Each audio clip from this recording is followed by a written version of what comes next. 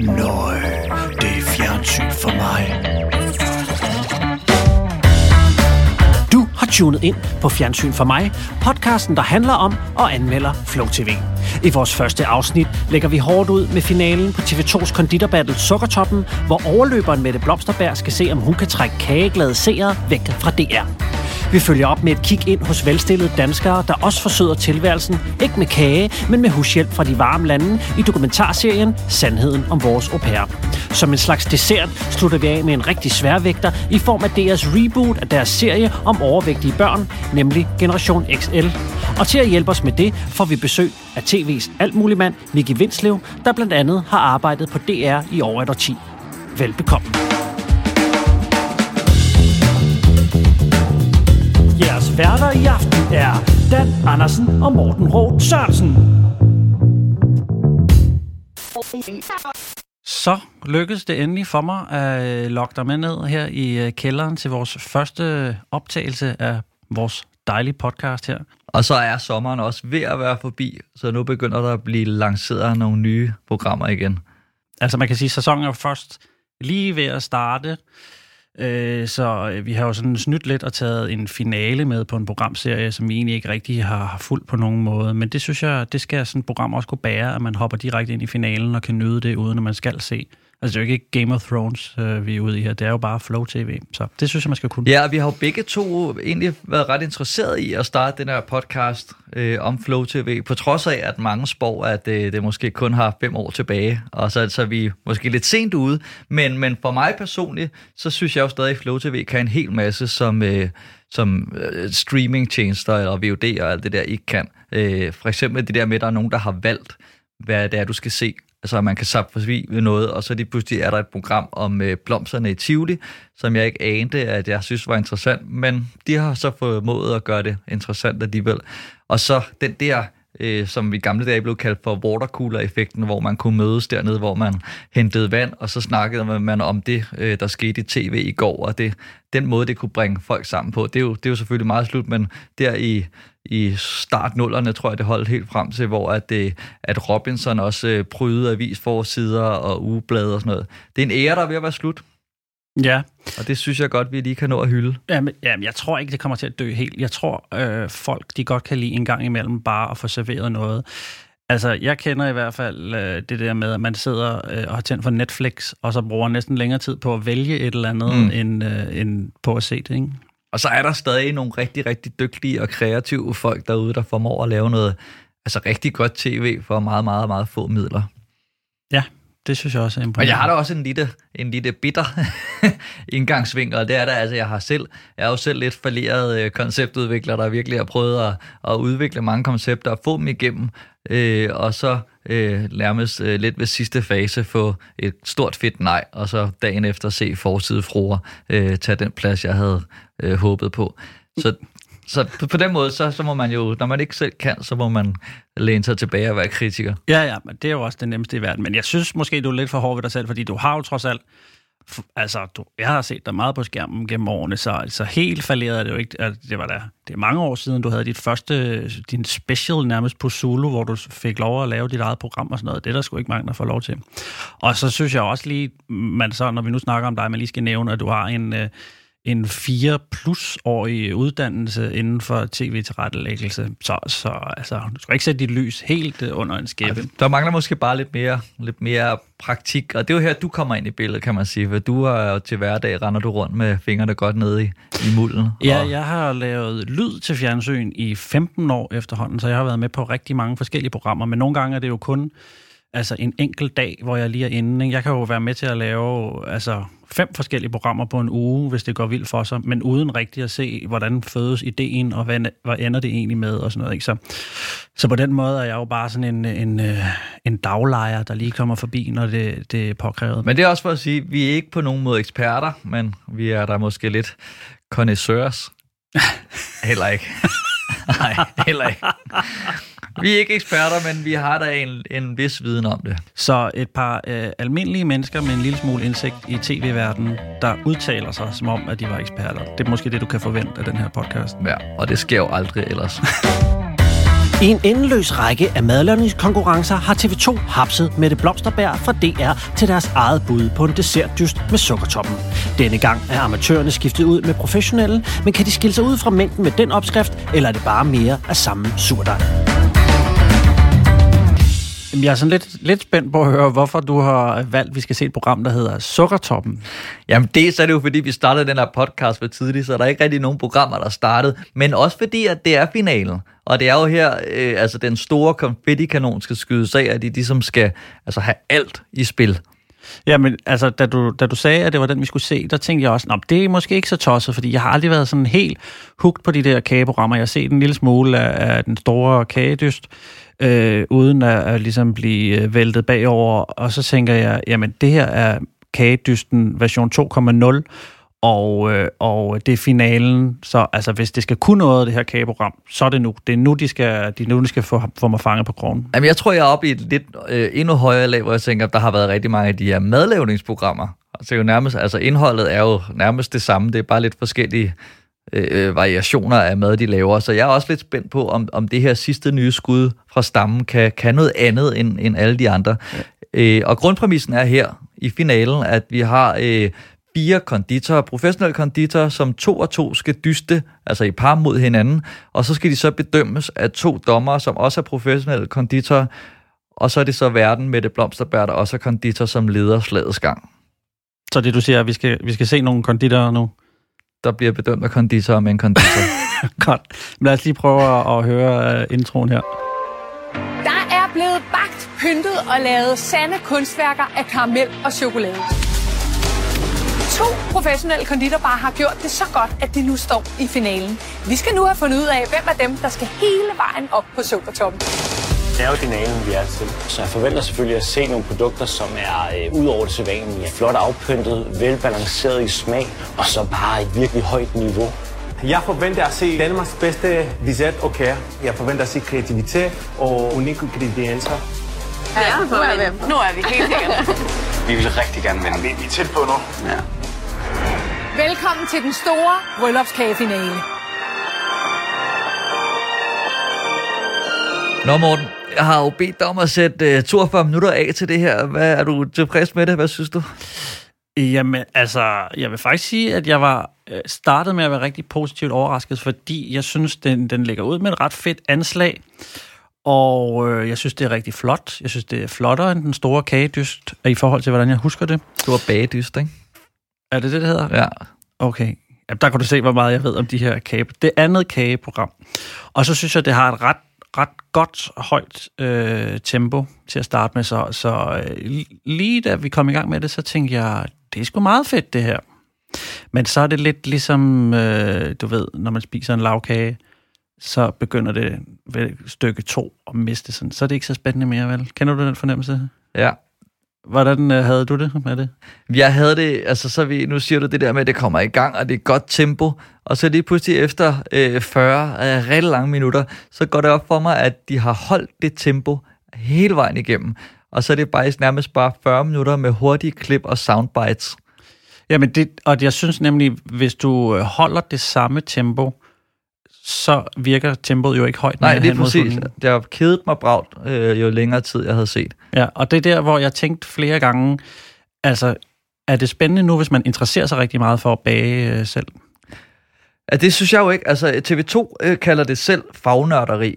Og der synes jeg, problemet er, at nu jeg overhovedet ved ikke noget om kager, men jeg tror, der heller ikke folk, der ved noget om kager overhovedet når at følge med i, hvad det er, de laver. Og der vil jeg sige, det havde der måske været, altså, med sådan et program, man kan gå 2 veje, man kan kigge på deltagerne og tænke, hvad har de på spil, hvad betyder det for dem at vinde, hvor presset er de, eller man kan se på det, de laver, og tænke, okay, men det er spændende. Og de gør ikke rigtig nogen af delene, så det er sådan, de prøver lidt at få et eller andet med, hvor at det er spændende for deltagerne, men man er lidt ligeglad, fordi man føler ikke, det er noget på spil, og man ved heller ikke rigtig noget om det, de laver. Nej. Altså, det gik for stærkt for mig til, at jeg ligesom kunne få lyst til at gå ud og lave noget i mit eget køkken. Altså, det var ikke det, jeg sad tilbage med bagefter i hvert fald. Og jeg tænker, de må have noget på spil, ikke? Fordi det der professionelle, det er faglig stolthed, der er på spil for dem. Så jeg tror, de har kæmpet for det. Altså, det er jo ikke Frederik Fetterlein og sådan nogen, der bare står og klovner rundt og lader som om, de kan lave kage, vel? Altså, de har noget de skal bevise. Ja, hvis jeg lige må indskyde der, fordi at det er sådan set nærmest lige meget, om det er Frederik Fetterlein eller rigtigt. Jeg har jo selv været med i Masterchef Dessert, kan jeg godt afsløre nu. Og jeg var jo helt hyret ind til, altså som klovne guy, ikke? Ja. Og jeg kan godt love dig, når man har stået, altså og virkelig brugt 2 timer af noget, som skal bedømmes. Altså det er ligesom at være til eksamen. Altså, at det er bare, altså, når man bliver bedømt, har man bare noget på spil automatisk, tror jeg, som menneske. Og selv der, selvom jeg tænkte, altså, jeg ved ingenting, jeg rører garanteret ud i første program, altså, så synes jeg nærmest, det var ubehageligt, at de der dommer skulle stå og smage på min mad. Når man så lige stepper, altså 20 skridt op ad stigen, og har nogen, der lever af det her, som er deres store passion, så føler jeg altså stadig ikke, altså du kan høre, hvor desperat de prøver at få et eller andet ud af deltagerne, som de kan bruge som motor. Prøv at tænke, hvis vi vinder. Jeg prøver at tænke, hvis vi vinder. Ja. Hvad sagde I der? Prøv at tænke, hvis vi vinder, sagde det? Ja. Vil I gerne det? Ja, det vil vi gerne. Det kan jeg godt forstå. Vi ved jo godt, at der er 50% chance. Ja, vi er for at vinde. Nu er vi helt sikkert. Nu har I en plads i finalen. Kunne I godt tænke jer at vinde den også? Ja, selvfølgelig. Og derfor har vi stillet op til at starte med. Sådan. Pigerne vil også gerne vinde. Ja, det er sjovt, du spiller det klip der, fordi det har jeg også noteret ned. Og jeg tror simpelthen, at hvis man har set de andre programmer, at man allerede har en idé om, at dem der, begge parne, dem skal man hive reaktioner og følelser ud af. Ikke? Og man kan også se, hvordan der har stået en eller anden tilrettelægger og så, Mette, gå derover, nu snakker de faktisk lidt om at vinde, og det har de aldrig gjort før, og sådan noget. Nu må du lige gå til dem. Altså, sådan tror jeg, det lidt er foregået. Og der vil jeg så også lige sige, at jeg synes, det der er en af de ting, der trækker ned på det her program, det er, at de er sgu lidt kedelige, næsten alle dem, der er med i dem. Også ham, den ene dommer, Ronny der, han ligner jo lidt en af de 2, der laver kager, synes jeg. Altså, det bliver blandet lidt sammen til en stor dej. Nej, for mig. Men det er sjovt, at sige det, fordi det er sådan den ene ting, man kunne bruge som motor, det var, at deltagerne var spændende, ikke? Og så har man det der klassiske greb i sådan nogle madlavningsprogrammer, det er tiden, hvor hun skal stå og råbe. Altså, du ved, så er der 2 timer tilbage, så er der 1 time tilbage, og det der, som aldrig sker. Nu er jeg jo selv med i et program, uden at prale. Nå, men det har du da aldrig fortalt før. Nej, jeg tænker lige, det var Masterchef, og jeg blev ikke smidt ud før anden runde.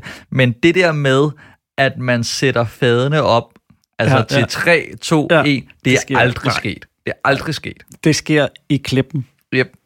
Og så den der, så er der, når de skal bruge tid som en drivkraft, som også er meget klassisk, så skal du virkelig også gøre det 100%. Altså, så går det ikke, at man laver sådan noget her. Jeg vil lige prøve at spille et klip, hvor de bruger tiden som den her kraftige motor for at øge spænding. Og her kommer vi ind, hvor at tidligere har herrerne vundet 10 minutter mere end pigerne.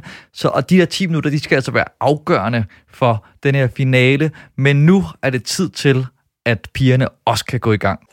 Hvad tænker I? Vi tænker, at det kører skide godt. Vil I gerne i gang? Ja. Så sæt i gang! Yay! Det virker bare ikke som om, at de der 10 minutter for det første var mega, mega vigtige, og det er sådan, at lige på slaget. Nej. Og de bare, så sæt i gang. Ja, hey, nå, det var da heldigt. Nå, okay, men så lad os starte. Ja, det bliver lidt fladt. Det vil jeg give dig ret i.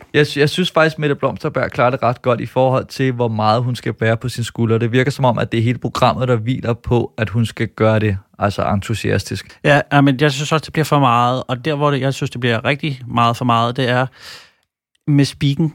Fordi hun, altså, jeg har ikke taget tid på det, men jeg tror 35% af det her program, det er hende, der siger noget eller speaker. Og der er meget, hvor de står og dæmser med det der kage noget, og så bliver der bare speaket henover og forklaret det. Ikke? Og det er jo sådan lidt sådan en nem udvej, både i film og tv-sprog, ikke? At man kan, så kan vi bare speak det. Speaker vi den hjem. Og det synes jeg det bliver lidt for meget. Det er lidt ligesom, de har tænkt, nu har vi blomsterbær, så skal vi kraftedeme også have noget ud af det, ikke? Jeg kan til gengæld godt lide ham der, den ene dommer, ham hedder han Nikolaos. Om der snakker sådan her? Nej, han snakker ikke ligesom Cirkus Arli. Nå, så fik vi lige set det sande ansigt. Nej, ham synes jeg er sindssygt charmerende. Det kan også godt være, at jeg har sådan en svaghed for det lidt eksotiske eller andet, men han har sådan lidt glimt i øjet, og ham synes jeg godt kan et eller andet. Ja, men så ham der, den anden lige ved siden af, altså, så bliver han sådan lidt lavkagebund uden køb lige pludselig. Ja. Jeg vil også sige, de falder, altså i forhold til det der, du siger med, at så viser de nogle billeder, og så speaker hun ind over maden der. Der synes jeg, at de kunne have udnyttet det til at fortælle, hvad er det, der er det svære ved det, de laver. Altså, du ved, Mette Blomster kan godt have brugt til, nu skal de gøre det her, og så skal de virkelig passe på, fordi det er altså ganske få ting, man skal gøre forkert, så falder det hele sammen, eller et eller andet, så det er på spil. Ja, jamen, det har du faktisk ret i. For meget af det, jo nogle gange vurderede jeg, okay, nu ser det svært ud, fordi nu spiller de sådan noget spændingsmusik nedunder. Det er sådan en anden ting, jeg lige vil pointere. Der er 28 music cues med forskellige stemninger, der starter op hele tiden for at skabe noget variation over det her rum, de står i. Og det synes jeg også bliver lidt for meget. Fordi det er igen det der med tempoet, at det mister lidt sin betydning med det der musik, når det er hele tiden, at det kommer, ikke? Hvad synes du om hele det der brudepar med gæster opsætning? Det synes jeg var ret fedt. Første gang. Altså, man kan ikke hive den der kanin op af hatten. Jeg havde meget svært ved det, fordi jeg synes, det var fedt, at det blev sat i forhold til et eller andet. Ja. Men så ligesom om, de alligevel ikke gjorde det 100%, og så blev det bare dumt og fjollet. Jeg tænkte, altså, det havde faktisk måske vundet noget på det, hvis de havde kørt det ind i en gildesal, og de sad ved nogle borde. Altså, de alligevel brugt det der med, at de skal overvåge dem, og det lægger ekstra pres på, ikke? Men hvis man så havde lavet hele settingen, så man fik det der altså lidt pseudo-følelsesmæssigt aspekt ind i, jeg tænker, okay, men det skal sidde i skabet, det er et bryllup, eller jeg ved ikke helt, hvad det er, de prøver at ramme, men ja, men jeg tror også, det vil blive for bøvlet at gøre det der også, hvis vi skulle have en sal ved siden af, der også levede op til de der krav med lyssætning og sådan noget. Jeg synes faktisk, det var meget godt løst, og det var et fint lille element, men jeg synes, de skulle have gemt det bare til finalen, fordi igen, det mister lidt sin betydning, når man bliver ved med at trække det samme kort op af tryllehatten. Ej, jeg synes også, det er fjollet, at der står en mand i smoking og en pige i brudekjole inde i et industrikøkken og siger, nu skal I to giftes. Og det er jo ikke et industrikøkken. Altså, jeg synes faktisk, studiet var rigtig, rigtig flot. Altså, det er mest bare, fordi de gør det her. Jeg synes, de gør alt halvt i det her program, og det er faktisk den store anke, jeg har. Okay. Der er ikke sådan noget, man fokuserer ikke rigtig på deltagerne, og man fokuserer ikke rigtig på maden. Så har de det der bryllupssituationen, den bliver heller ikke rigtig taget sig af. Så kommer de tidligere deltagere ind, som skal, overvåge dem og se, om de gør det rigtigt. Men det bruger de heller ikke rigtig sådan noget, så de smider en hel masse ting ind.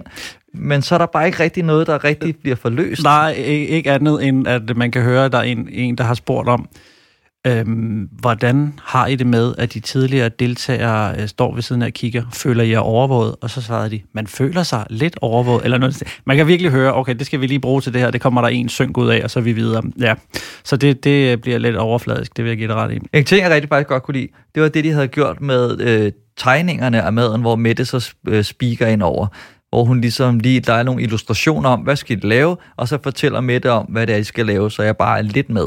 Ja. Så har jeg da en idé om, hvor de bærer hen. Og jeg kunne godt tænke mig igen, at de så måske der havde været noget begrundelse for deres valg af det, de lavede, og hvad havde været det svære ved det, de skulle lave, og så videre, ikke? For de har trods alt 42 minutter, ikke? Der synes jeg måske ikke, at animationen helt levede op til det tempo, altså som var i resten der. Man kunne godt have lavet et eller andet, der bevægede sig, eller sådan noget. Altså, fordi det der, første gang den kommer, det er der, hvor jeg synes, man har en form for tempotab. Fordi det er statisk billede, og det er en speak lige pludselig. Så det har jeg faktisk noteret som sådan en lille minus. Altså, det er flot nok, men det kunne godt være lidt vildere. Men det havde måske også været en rigtig god måde at tage tempoet lidt ned, og så vise, det her, det skal lave. Hun forklarer måske, det der kan være svært ved den her ret, det er sådan der. Så hører man måske det deltagerne i en syng sige, vi er også lidt bekymrede for, om det her kan lade sig gøre, men vi tror på det, og vi har valgt det, fordi at det måske kan overraske dommeren, og så begynder at skrue tempoet op igen. Ja. I stedet for, at det bare bliver soundbites. Og det er sjovt, at du nævner det der, fordi det har jeg slet ikke tænkt over med, at Mette Blomsterberg, hun godt kunne kommentere på de der ting, fordi de bruger vel egentlig ikke så meget hendes konditorkapacitet, gør de? Slet ikke. Det kunne godt have været en eller anden Lise Rønne, eller hvad ved jeg, som bare var været på det, ikke? Og det er jo egentlig lidt synd, når man ved, eller jeg går ud fra, at hun ved en masse om kager og halløj. Men synes du, det bringer noget nyt til bordet? Nej, det synes jeg ikke. Det synes jeg ikke. Jeg har det lidt som den der gang, hvor TV3 lavede sådan noget hammerslag med kendte, der skulle gætte priserne, ikke? Hvor de har så siddet der på TV2 og tænkt, det går lidt for godt med den store bagedyst. Hvad fanden kan vi gøre? Og så er der en, der har sagt, hvad med den store bagedyst, men med rigtige konditorer?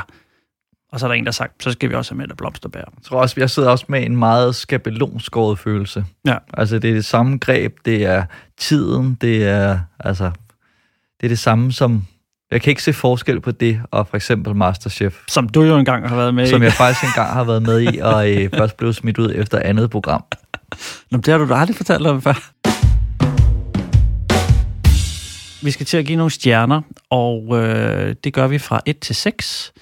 Og så skal vi bedømme ud fra 2 store kategorier. En, der hedder indhold, og en, der hedder production value, eller produktionsværdi, som vi har valgt at kalde det her.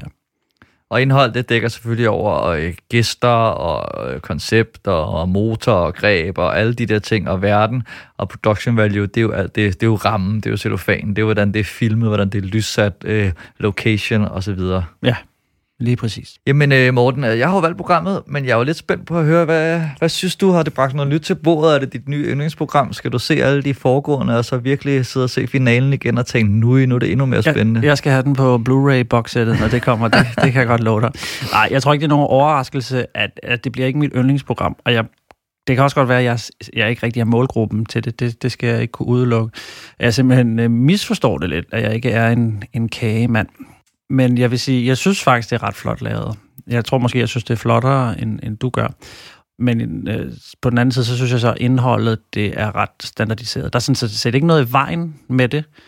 Altså, jeg kan ikke sådan sætte en finger på at sige, det der er en kæmpe lort. Altså, sådan har jeg det ikke. Men det er bare sådan lidt en flad smag i munden, for nu at blive kageterminologien, jeg sidder med. Så jeg ender på 3 flade stjerner. Jeg synes jo, det er det mest ligegyldige programmer, jeg har set længe. Men på samme måde som dig, så kan jeg ikke tage fra det, at altså, det er jo flot filmet, det er jo flot lyssat, og så kører det jo nærmest altså det perfekte snit efter skabelonen på, hvordan sådan et program skal opbygges. Jeg har set det 1000 gange før, og de afviger jo nærmest ikke. Så det er jo svært at tage noget ud af det, men til gengæld så er det jo også fuldstændig idéforladt, så jeg lander også på 3 stjerner ligesom dig. Nå, det var da pudsigt, at vi var enige her første gang. Det skal da nok blive et meget godt markedskab. Det tror jeg også. Ja. Det næste program, vi har kigget nærmere på, er første afsnit af Impact TV's Sandheden om vores au pair. Vi følger 3 familier rundt omkring i Danmark, der alle har det til fælles, at de har importeret billig arbejdskraft fra Asien. Desuden tilføres også et såkaldt fish out of water element, og de 3 danske forstadsfruer sendes til Filippinerne. For måske er det der, sandheden i virkeligheden skal findes. Morten, du har jo selv kone og 2 børn, og du har valgt, at vi skal se det her program. Er det sådan, fordi du selv tænker, at det kunne være meget smart med en au pair i huset? Altså, det er ikke grunden til det. Altså, hvis jeg havde mulighed for at have en au pair-pige, så ville jeg da skide gerne have det.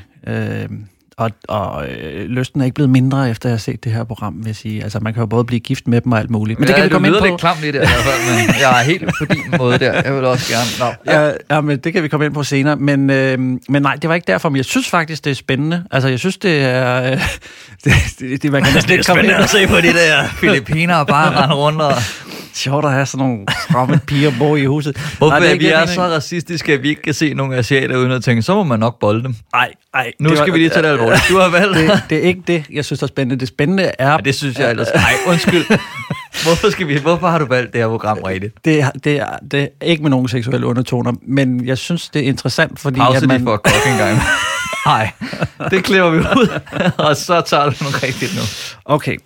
Jeg synes, at det er spændende, fordi man har læst meget om de forhold, som sådan nogle au pair-piger lever under, og det er de onde, rige vesterlændinge, der udnytter folk fra den tredje verden og sådan noget. Og det synes jeg, der er forfærdeligt, så derfor er det jo spændende at få sådan en kig indenfor. Og så er der jo også sådan den personlige vinkel, hvor jeg tænker, jamen, det kunne da godt være, at jeg kunne have en au pair-pige. Hvordan vil det måtte gå? Og sådan, altså, så det er da noget, jeg har gjort mig nogle tanker om med au pair-piger.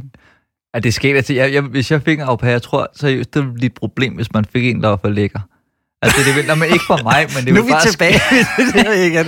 Ja, men... ja, det var ikke det, jeg havde ikke, men jeg kan bare godt se, hvordan et forhold måske, du ved, hvis der kommer en ind. Altså, det er meget godt at have sådan en, der er Okay, nu bliver det mærkeligt. Jeg kan nemt forestille mig hjemme med dig, at efter 6 dage, så er det sådan noget... Jeg har knippet en. Det var ikke engang det, jeg ville sige. Jeg har hovedpine. Deres indtægt, når de er i eksempelvis Danmark, sammenlignet med den indtægt, der er derhjemme, er jo kolossalt stor.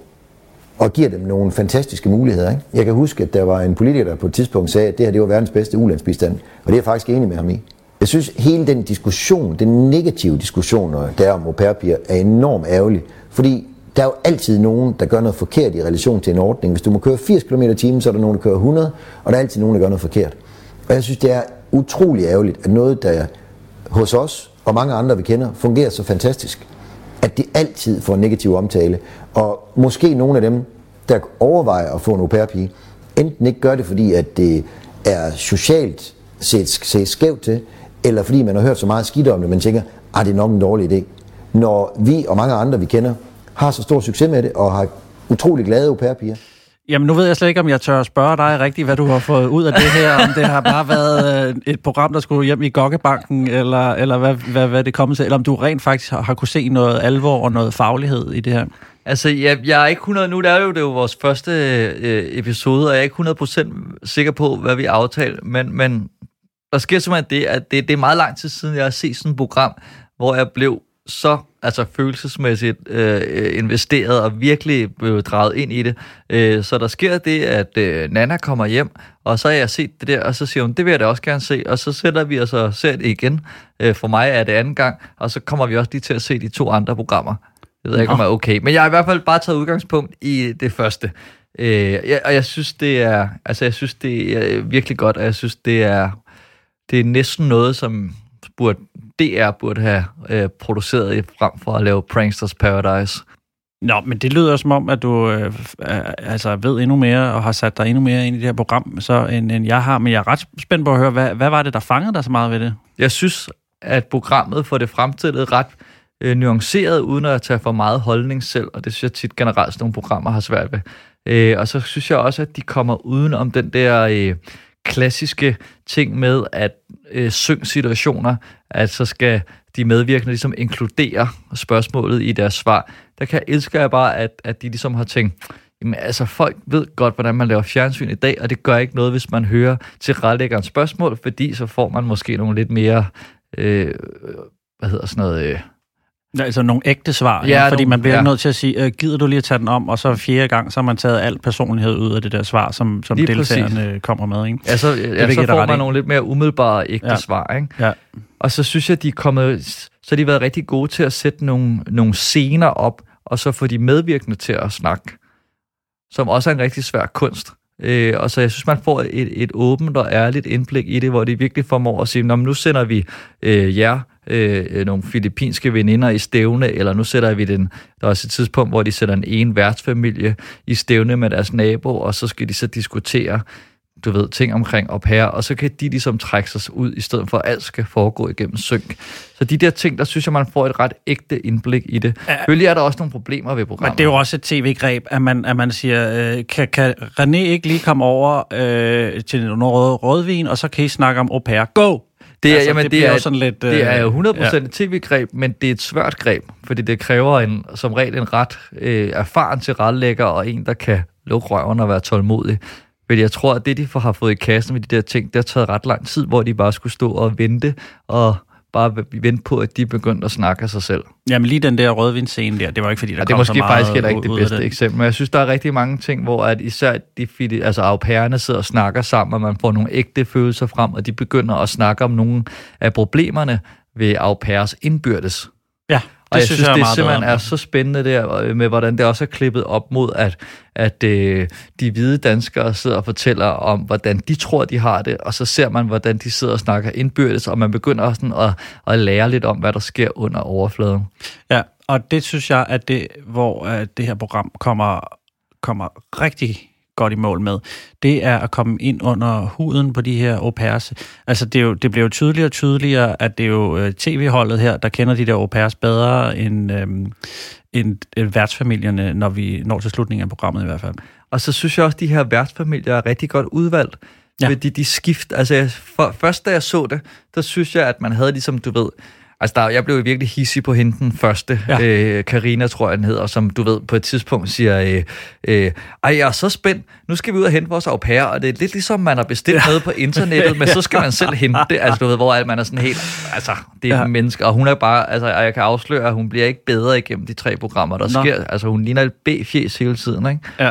Og så har man ligesom hende, Christina Hemsbo, er det hun hedder, som Christina Watches. Ja, lige præcis, som er sådan den der lidt pragmatiske, som jeg i hvert fald lige så det første familie, som har sådan meget, altså, vi udnytter dem, kan vi godt lidt selv se, men de får også noget ud af det, så det er sådan give or take. Ja. Og så er der Rackling-familien, som virker lidt som om, at de også kører lidt sådan en plejefamilie. Men det begynder også at skifte lidt undervejs, og det synes jeg også er ret spændende. Ja. Jamen, jeg synes, de har fået rigtig mange gode små situationer, små intime situationer. Og det er så det, der er ved det her program. Det er jo lavet af Impact TV, som er en udbryder for Koncern TV, som er lavet af ham her, Thomas Hørlin, tror jeg, han hedder. Som mange måske kender for det der klip, det blev sådan lidt viralt på et tidspunkt, hvor han sidder og fortæller et interview og siger, jeg vil have det max. Kender du det? Nej, det har jeg ikke. Nej, det prøv lige at høre her. Og det, som jeg bare har fundet ud af, det er, jeg vil gerne have det max. Jeg vil gerne maxe ud. Jeg gider ikke have det stille og roligt. Jeg vil have det vildt. Og det er meget sjovt. Han er en ret vild tv-personlighed, og nu har han så lavet det her selskab, som går ud på at lave de her sådan meget stærke koncepter, sådan lidt kontroversielle emner. Og de bliver lavet lidt skrabet. Altså, der er ikke et stort tv-hold. Det er jeg tror kun, der er en ude at filme det her, som både er tilrettelægger og laver det hele. Men det gør, at det ikke er super flot, men at man kommer nemmere tættere på, ikke? Fordi der står ikke en eller anden og siger, klaptræ, værsgo, lys, altså, det bliver meget mere intimt, det er meget nemmere at stå over i et hjørne med et lille kamera, end hvis der kommer et kæmpe stort tv-hold og sætter lamper og alt sådan noget op. Så det er det, de kan, det her VJ-baserede programmer, at man får den der intimitet. Der er også på et tidspunkt en af de her au pairs, man kommer ind i deres liv, hun har fundet en dansk mand og skal giftes, som er dejligt, og så kommer man ind i sådan lidt detaljeret historie om, at hun skal have en bestemt ring, som hendes værtsfamilie har hjulpet hende med at finde, og der skal være et vist antal diamanter. Hvad synes du om det? Lige det der med ringen og sådan noget, det gik jeg ikke så meget op i, men jeg synes, det var sådan en fin lille måde at beskrive det der på, at det kan være vigtigt for de her filippiner deroppe, og altså hvor meget det betyder for dem at finde en mand, så de kan få lov at blive boende i den her forjættede del af verden. Det var ligesom det, jeg tog med mig fra den der historie. Og det var ikke, fordi hun ikke virkede glad for ham, men man sidder jo lidt og tænker, okay, altså må ikke bare, hun prøver at finde den bedste, hun kan, men hun skal finde en, fordi at det med, at hun får lov at blive her, der fylder mere, end at hun finder en, hun elsker, ikke? Altså, jo, men du tænker mere specifikt på den der scene, hvor hun sidder derhjemme sammen med manden og diskuterer, hvor mange diamanter hun skal have på ringen. Altså, det var, jeg synes nemlig, den var lidt unødvendig. Ja, den kan jeg næsten ikke huske. Den har jeg nærmest sorteret fra oven i hovedet. Og var den nok lidt unødvendig.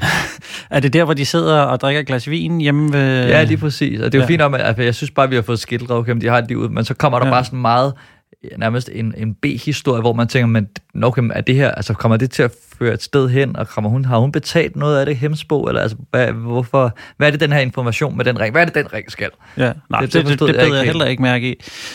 Man kan også sige, at den er ikke så skarp, sådan tv-mæssigt, men det synes jeg ikke gør noget. Altså, den fortæller mange små historier inde i historien, og tager mange vigtige emner op. Altså, for eksempel, der er nogle veninder, der er nogen, der fortæller om nogle problemer med en anden filippiner, som bliver udnyttet og sådan noget. Altså, jeg synes bare, det er med til at give mig et godt indblik i den her verden, hvordan det er at være au pair i Danmark. Jamen, det er også en af de ting, som jeg virkelig godt kan lide ved det her program, det er, at det får lov at tage det stille og roligt. Og det får lov, at der ikke skal være en speaker, der skal forklare mig hele tiden, hvad jeg skal føle, og så skal det forklare sin synk bagefter, og så skal der være en scene. Ja, og jeg synes faktisk, de der synker er ret befriende, mange af dem. Der er sådan lidt, hvor der er nogen, de sidder og småskændes lidt, og det er sådan, altså... Det virker som om, at de har taget mange ting med, som man i et mere traditionelt tv-program vil blive nødt til at sortere fra af den ene eller den anden årsag. Jeg synes også, det er lidt et problem, at jeg ikke får mere information om au pair-reglerne, fordi det også er en præmis, at den der Hemsbo-familie siger, altså for eksempel der, hvor de diskuterer med naboerne, og så siger, at der har været nogle stramninger i reglerne, fordi sådan og sådan. Men jeg ved det ikke som seer. Altså, jeg ved ikke, hvad det er for nogle regler. Der er åbenbart, så googlede jeg lidt og fandt ud af, okay, der er åbenbart kommet nye regler i år i forhold til, hvordan det er med au pair. Der synes jeg, det har været lidt nære med informationer.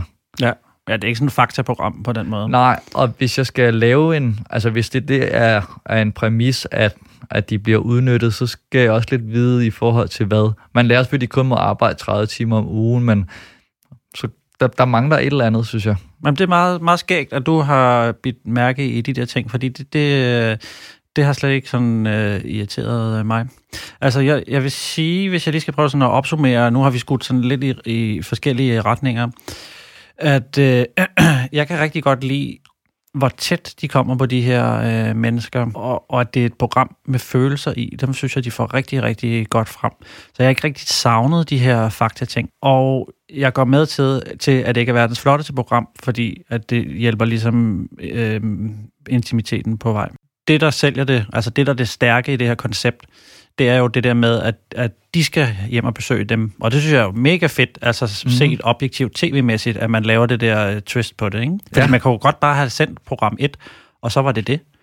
Et enkeltstående program om at være au pair-pige, ikke? Så det er jo helt klart, altså det jeg ikke har set endnu, afsnit 2 og 3, som bliver det spændende, som bliver det banebrydende. Ja, på en eller anden måde virker det som om, at de er gået lidt tilbage i tv-programs udvikling og taget mange af de der greb ud af det der med, at der skal være en motor, og det skal brages frem, og så gjort det bedre end mange af de programmer, der er nu, som overholder alle de nymodnes tv-regler, ikke? Ja. Men jeg tror også, at det er fordi, de har tænkt, historien er det vigtigste. Jeg studsede dog lidt over, at der gik så lang tid før, at Dan Rachlin-familien der blev introduceret. Hvorfor har de holdt den tilbage? Altså, det var sådan lidt næsten mærkeligt, at lige pludselig, så var der Dan Rachlin midt i programmet, og det synes jeg var lidt mærkeligt. Sådan havde jeg det faktisk også, og så er det også, fordi de kommer ind med sådan en, som om det er den gode værtsfamilie. Altså, det virker lidt som om, at hende der, Karina der også sætter sig hen til en filipiner ude i lufthavnen og siger, er det dig, du venter på? Hvor man tænker, okay, kan du ikke se forskel på nogen? Du har lige kigget på et billede, altså.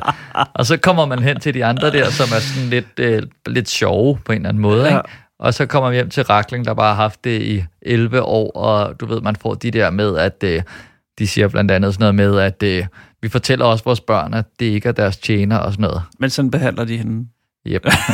Nej, men du ved, så troede jeg, okay, men nu kommer den gode familie, ikke? Ja. Men der kan jeg også godt løfte sløret på, at man bliver ved med at ændre syn på det i de 2 næste afsnit, og det er også noget af det, der gør det her program rigtig godt, synes jeg. Ja, jamen, jeg synes heller ikke, der var nogen, der var de ubetinget gode, og så hende, familie 1 der fra Billund. Jeg synes bare, hun virkede som den mest naive, eller ja, hun virkede som om, hun ikke rigtig vidste, hvad det var, hun gik ind til. Ja, det tror jeg også.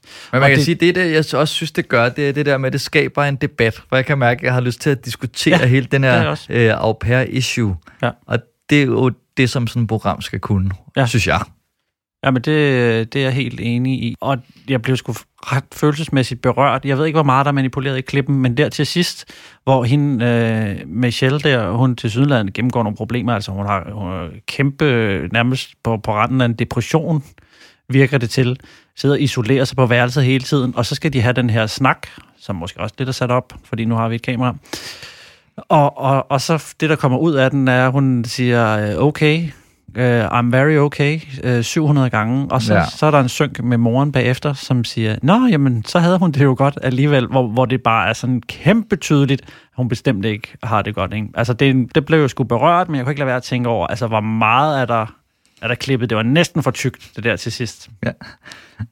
Hvordan oplever du den der sidste sekvens med hende? Jamen, det er så svært for mig, for jeg kom jo til at se videre. Ja, det er også så jeg ved ligesom, hvor det både... Og jeg ved også, det er en fejl af mig. Ja. Men jeg synes faktisk... Jeg synes ikke, det var for tykt. Altså, for jeg i starten, da man så hende Karina fra Billund der synes jeg, hun var meget douchey fremstillet faktisk. Altså sådan et, du ved, hvor at først har man Michelle, der siger, jeg savner min familie rigtig, rigtig meget. Og klip til Karina, der siger, jeg tror, hun har det godt. Jeg tror ikke, hun lider af hjemve og sådan noget med. Jamen, jeg tror ikke, hun har brug for social kontakt. Jeg tror bare godt, hun kan lide at være alene op på sit værelse. Sådan nogle ting er der en del af, og det er jo noget, altså det er jo valgt af produktionen, at hun skal klippe sådan sammen. Ja. Men det viser sig jo også bare, at hun ikke har det særlig godt. Så på den måde er det også det er nærmest lidt som om, at det er au pairerne, der lige pludselig begynder at blive hovedpersonerne, og jeg troede, det var værtsfamilierne, der var hovedpersonerne. Jamen, det er jo også det, hvor det er sådan, det skal være klart defineret. Nej, det behøver det ikke, fordi vi fortæller bare en historie om den her verden, og det kan jeg virkelig godt lide ved det program her. Ja, men det kan jeg også godt, men det er også derfor, jeg havde det der problem med præmissen. For lige at vende tilbage til det der, men nu skal kvinderne ned og opleve på egen krop, hvordan det er, hvor man siger, men det er ikke dem, der er hovedpersonerne, faktisk. Så altså, der er ingen grund til at sætte den præmis op, bare at sige, her kommer et program om au pairs. Jeg håber, I lærer noget. Men jeg tror, at dengang det der program skulle sælges ind, at det har været det her med, at vi har adgang til nogle familier, der har au pair-piger, og så bytter vi verdener. Jeg tror, det er Jamen lige præcis, og det er det, der, altså, er det, der jeg synes, der er så synd, fordi det er helt tydeligt, at der er en eller anden TV2-redaktør, der netop har sagt, at vi skal lave house swap, fordi det er det, folk gerne vil have. Der skal være et eller andet klassisk format, i stedet for bare at sige, men det her, det er bare en pissegod historie. Ja, men jeg glæder mig faktisk også til at se de 2 andre programmer, for at se, hvordan det er, de lever i de der verden, og for at se, hvordan de lever på Filippinerne, og også fordi, at jeg synes, det programmet lukker med sådan en ret god teaser-trailer for næste program. Altså, jeg har også lyst til at se videre, det må jeg indrømme. Ja, vi binge-watchede dem. Ja. Det skal jeg da blande. Men I er jo heller ikke børn. Nej. Har du sådan en yndlingsscene fra første program? Altså, højdepunktet for mig, det jeg måske kommer til at huske længst fra det her program, det er den der med, at hun simpelthen tror, at hun har det okay, fordi hun bare siger det, selvom man tydeligvis kan se, at hun leder det der. Jamen så, hun har det jo fint med at være alene. Det synes jeg... Er det der, hvor man tænker, måske er det, it's not for everybody. Nej. Jeg kom til at grine lidt der, hvor hende... hedder hun Christina Hemsbo, eller er jeg bare kommet til at sige det rigtig mange gange i løbet af den her podcast? Nå, men hvor hun siger, og det var bare rigtig fedt, da hun så kommer, altså at se glæden i hendes øjne, da hun opdagede, at vi har en vaskemaskine. Altså, jeg skal ikke vaske op, hvor man tænker, okay, slap af, Ole Vedel. Nu er jeg altså selv ret begejstret for opvaskemaskiner, så jeg tror ikke, man behøver så komme fra Filippinerne for at have den. Jamen, som jeg sagde før, så virker du jo næsten endnu mere begejstret for det her program, end jeg er. Hvor langt kan vi komme op på stjernebarometeret? Ja, jeg synes på trods af, at jeg har jo været lidt inde på den der præmis, men jeg vil nærmest ikke holde det imod programmet, selvom jeg måske burde. Jeg føler bare lidt, det er noget, der er blevet trukket ned over dem, der har lavet det. Jeg synes, det er en meget, meget utrolig god, præcis speaker, der ligesom drysser lige præcis den information ud, man skal bruge for at forstå scenen. Jeg synes, de har været rigtig gode til at sætte nogle scener, og så få de medvirkende til at snakke sammen og få noget rigtig god information. Altså virkelig, der kommer nogle rørende scener. Altså det er sådan... Og jeg savner dog noget mere information. Det kommer lidt ind på det der med, om reglerne skulle ændres, så de er blevet lidt strammet lidt, og hvordan er det. Og jeg kender ikke au pair-reglerne. Jeg ved ikke, hvordan man får en au pair. Noget alle kan få, noget man skal godkendes til. Det savner en lille smule. Jeg synes rent produktionsmæssigt, der er nogle små ting, som at man kan godt se, om det er en høj eller en lav VJ, der filmer, hvor de måske godt lige kunne have haft et stativ, eller stået på en stol, eller et eller andet. Så altså, nogle gange virker folk som kæmper, og nogle gange virker det som dvæve, alt efter hvem der lige har været derude. Men uanset hvad, jeg synes simpelthen, det er et af de bedste programmer, jeg har set på Flow TV rigtig længe. Og jeg kan ikke komme under 5 stjerner. Det må jeg nok sige. Jamen, det var jo en rigtig god debut. Jeg vil ikke sige så meget mere. Altså, jeg er ret enig langt hen ad vejen. Det er nogle andre små anker, jeg har på produktionen, men jeg synes, at det opvejer det. Altså, jeg kan godt forstå, at de er blevet nødt til at gøre de her ting, og jeg tror, de har fået mere ud af det. Altså, i stedet for at gøre det pænere, så var det gået ud over noget andet. Så jeg vil ikke lade det trække særlig meget ned, og jeg ender også på 5 godt nok små stjerner, men det er klart bedre end en 4. Jeg er fuldstændig enig rent produktionsmæssigt. Altså, jeg har også selv prøvet at være VJ, og det er bare mega svært, men det er også bare den eneste måde, man kan komme så tæt på. Og jeg synes, alle billeder er rigtig flot belyst, og jeg synes virkelig, de kommer ind i nogle ret utrolige nærbilleder i forhold til, at de stadig formår at få dem til at tale, som om kameraet ikke er der. Jeg tænker, det er nogle rigtig dygtige VJ's, der har været på. Jeg synes også, det er et helt tydeligt bevis på, at hvis man har historien, så er indpakningen ikke så vigtig. Modsat i Sukkertoppen, hvor at det bare er 100% indpakning uden indhold. Det bliver meget lort i cellofan, hvor det her, men det kan, altså så stærk en historie kan ligesom blæse alt det andet og væk og gøre det ligegyldigt. Ja, men det har du helt ret i, og det er jo også der, hvor udfordringen for Flow TV ligger. Fordi du behøver ikke at have et kæmpe produktionsapparat til mange 100.000 kroner. Altså, for du kan jo se, at folk kan lave noget på en iPhone, som der er flere millioner, der gider se på YouTube. Ikke? Så hvis du har noget, der er interessant nok, så skal folk nok se det. DR har rebootet deres dokuserie Generation XL fra 2012, der handler om overvægtige børn og deres familier. Til at hjælpe os med at anmelde den, har vi inviteret tv-altmuligmand og allround good guy, Miki Windslev. Miki har blandt andet arbejdet for DR i mere end et årti, som alt fra regissør til producer. I dag bestrider han jobbet som tilrettelægger på underholdningsprogrammet Versus, inden han skal tilbage til en ny sæson af Natholdet. Miki er desuden tynd som en streg i luften. Velkommen, Miki. Tak skal du have. Godt, du kunne komme. Hvad tænkte du, da du fik at vide, at vi skulle se Generation XL? Jeg nåede at tænke, at det lyder som et TV3-program. Det var sådan det første, jeg tænkte. Okay, fint nok, så det skal vi da se. Og så da du da helt udueligt skrev, hvor kan man se det hen? Så gud, det var et DR-program. Det var min første sådan, der bør jeg sgu lige noget der. Hvad med dig, Dan? Altså, jeg har jo glædet mig lidt. Det vil jeg sige, altså, det er jo altid spændende at se, om der er nogen, der kan få noget meningsfyldt ud af, at tykke mennesker skal tabe sig, uden det bliver en udstilling. Du er jo også en lidt sådan fitness-guru og lever relativt sundt og sådan noget, så du har vel måske også nogle fordomme i den der retning, eller hvad? Nej, muligvis, men jeg var også spændt på, om de kunne komme ind på, altså, hvor meget de ville have med af problematikken bag at være tyk. At det ikke bare var, altså, du ved, de unge møder, nu er der nogen, der skal tabe sig. Ja, det kunne man godt have frygtet lidt. Jeg så et andet program på DR, sådan temalørdag med Sofie Hagen, tror jeg hedder, en af dine kollegaer, som har lavet sådan et program om, hvor fedt det er at være tyk, og at man ikke må ligesom, altså det var nærmest sådan en lille propagandavideo for at være overvægtig.